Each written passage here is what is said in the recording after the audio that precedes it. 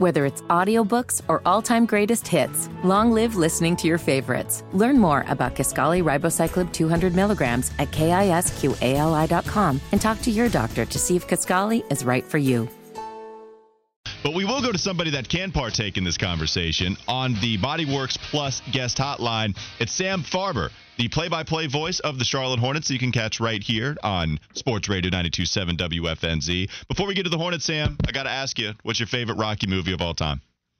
Oh, for me, it's got to be, again, Strago, but I'm very excited about Creed 3 coming out, and I'm super excited now to make a note in my schedule to get the podcast version of this show, because whatever Wes says is straight fire is going to be straight fire. I appreciate that. You got to see that Creed 3, man. I told people, take the nostalgia out of it.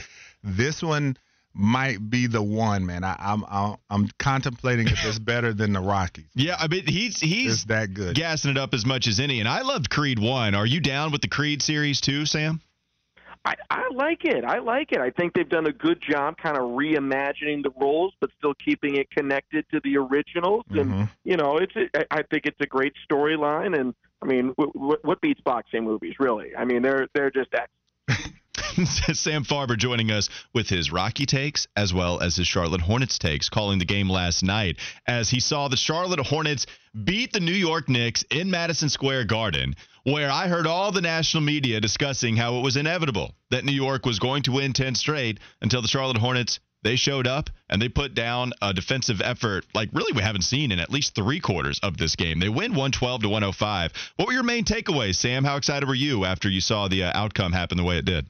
Well, I think one of the things you threw in there, the defense, that's becoming more and more the foundation of this team, via this coaching staff. That's what they were brought in to do. And if you look historically at Steve Clifford coached teams, they tend to ramp up during year one. And this is about the time that defensive acumen really starts to kick in. And so I think even though the season's certainly been disappointing on the injury front and the stability front due to that fact, they are getting better in the area they wanted to improve in. And hopefully that bodes well for the future when they'll probably have some better injury luck and definitely have some more talent added into the mix via the draft and free agency. Sam, I think Gordon Hayward has been playing excellent so far since the LaMelo injury, leading up to the All-Star break, post-All-Star break. And look, that he catches a lot of flack, and I get it, but what he's doing right now, especially getting close to a triple-double last night, 23 points, 9 rebounds, 8 assists. What have you made of his performances here recently?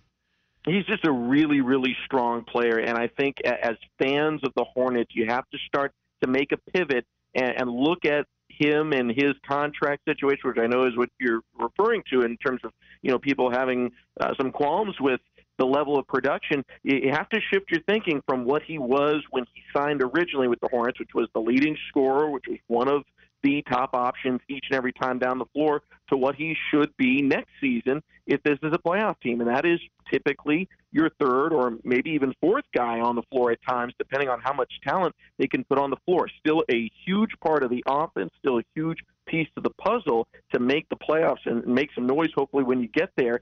But they don't need or want to depend on him as the number one guy. And this is true of a lot of players. I mean, outside of LeBron and Kevin Durant, who can you think of that reaches the age of 30, reaches their early 30s and is still the number one piece on the team? It doesn't happen. I mean, Chris Paul has still played at an all-star level since he's been with the Suns, but he's not their number one guy anymore. Oftentimes he's number 3, and that's part of the puzzle here for the Hornets. It was pushing talent into the organization. Year one, yes, Gordon Hayward was clearly the best player on the floor, the one that was determining wins and losses. Now he's going to contribute in major ways, but you don't need him to be your number one. In fact, you probably want this roster to be deep enough that he's number 3. That's where they're going to be at their best.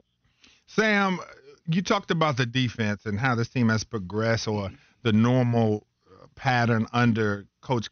And so when you look at last night, the Knicks shot 80% in the second quarter. They go 10 of 11 from 3, but then in the second half, the Hornets only give up 39 second half points. They hold them to 29% shooting. What did you see as far as what changed in this team to keep them from being so abysmal in the second quarter to playing so well in the second half?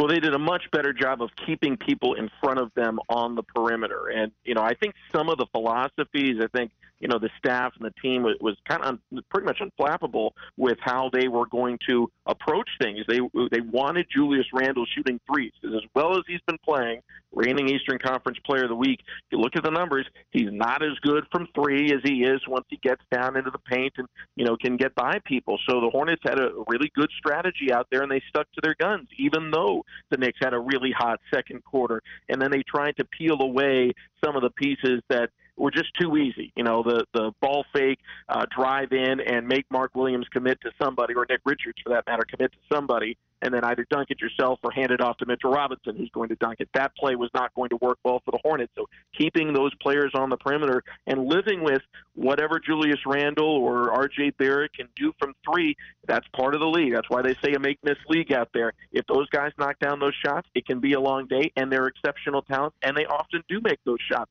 But you have to put yourself in the best position to win, and I think the Hornets had a good strategy to do that and executed it.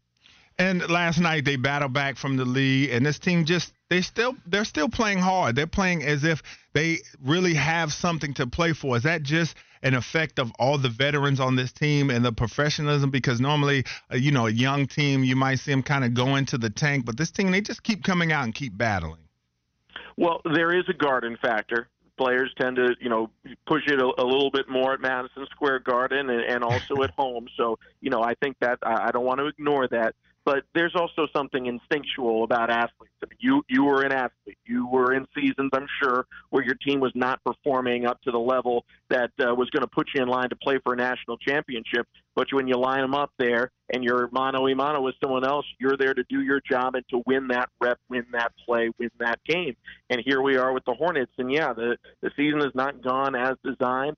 And in terms of playoffs, there is less on the line now for the Hornets than a lot of the teams they're going to be playing against. But when you get in that moment and you're one-on-one, it's about winning that rep, winning that play, winning that game. And so I think that instinctual nature of athletes all the time, will shine through eventually. And it's about putting yourself in a position to allow that to happen. If you're down by 20 in the first quarter, it gets tough. If you're in the game and it's, fourth quarter, Madison Square Garden, under 2 minutes to play, one possession contest, I challenge you to find an NBA player that would wilt under those circumstances or not want to be there for that moment and try and win the game. That's Sam Farber, the voice of the Charlotte Hornets, that you can catch right here on Sports Radio 92.7 WFNZ. You can hear him on the call tomorrow night as the Hornets travel to Detroit and take on the Pistons. Tip is set for 7 p.m. Sam, we really appreciate the time, and we appreciate the Rocky takes. Thanks, Sam. Anytime, go see that Creed 3 ASAP. It's going on the list. I mean, we only have so much more time here in Detroit, but we'll see if I can sneak it in there or some point, maybe Oklahoma. That might be the trip I go see Creed 3. Okay.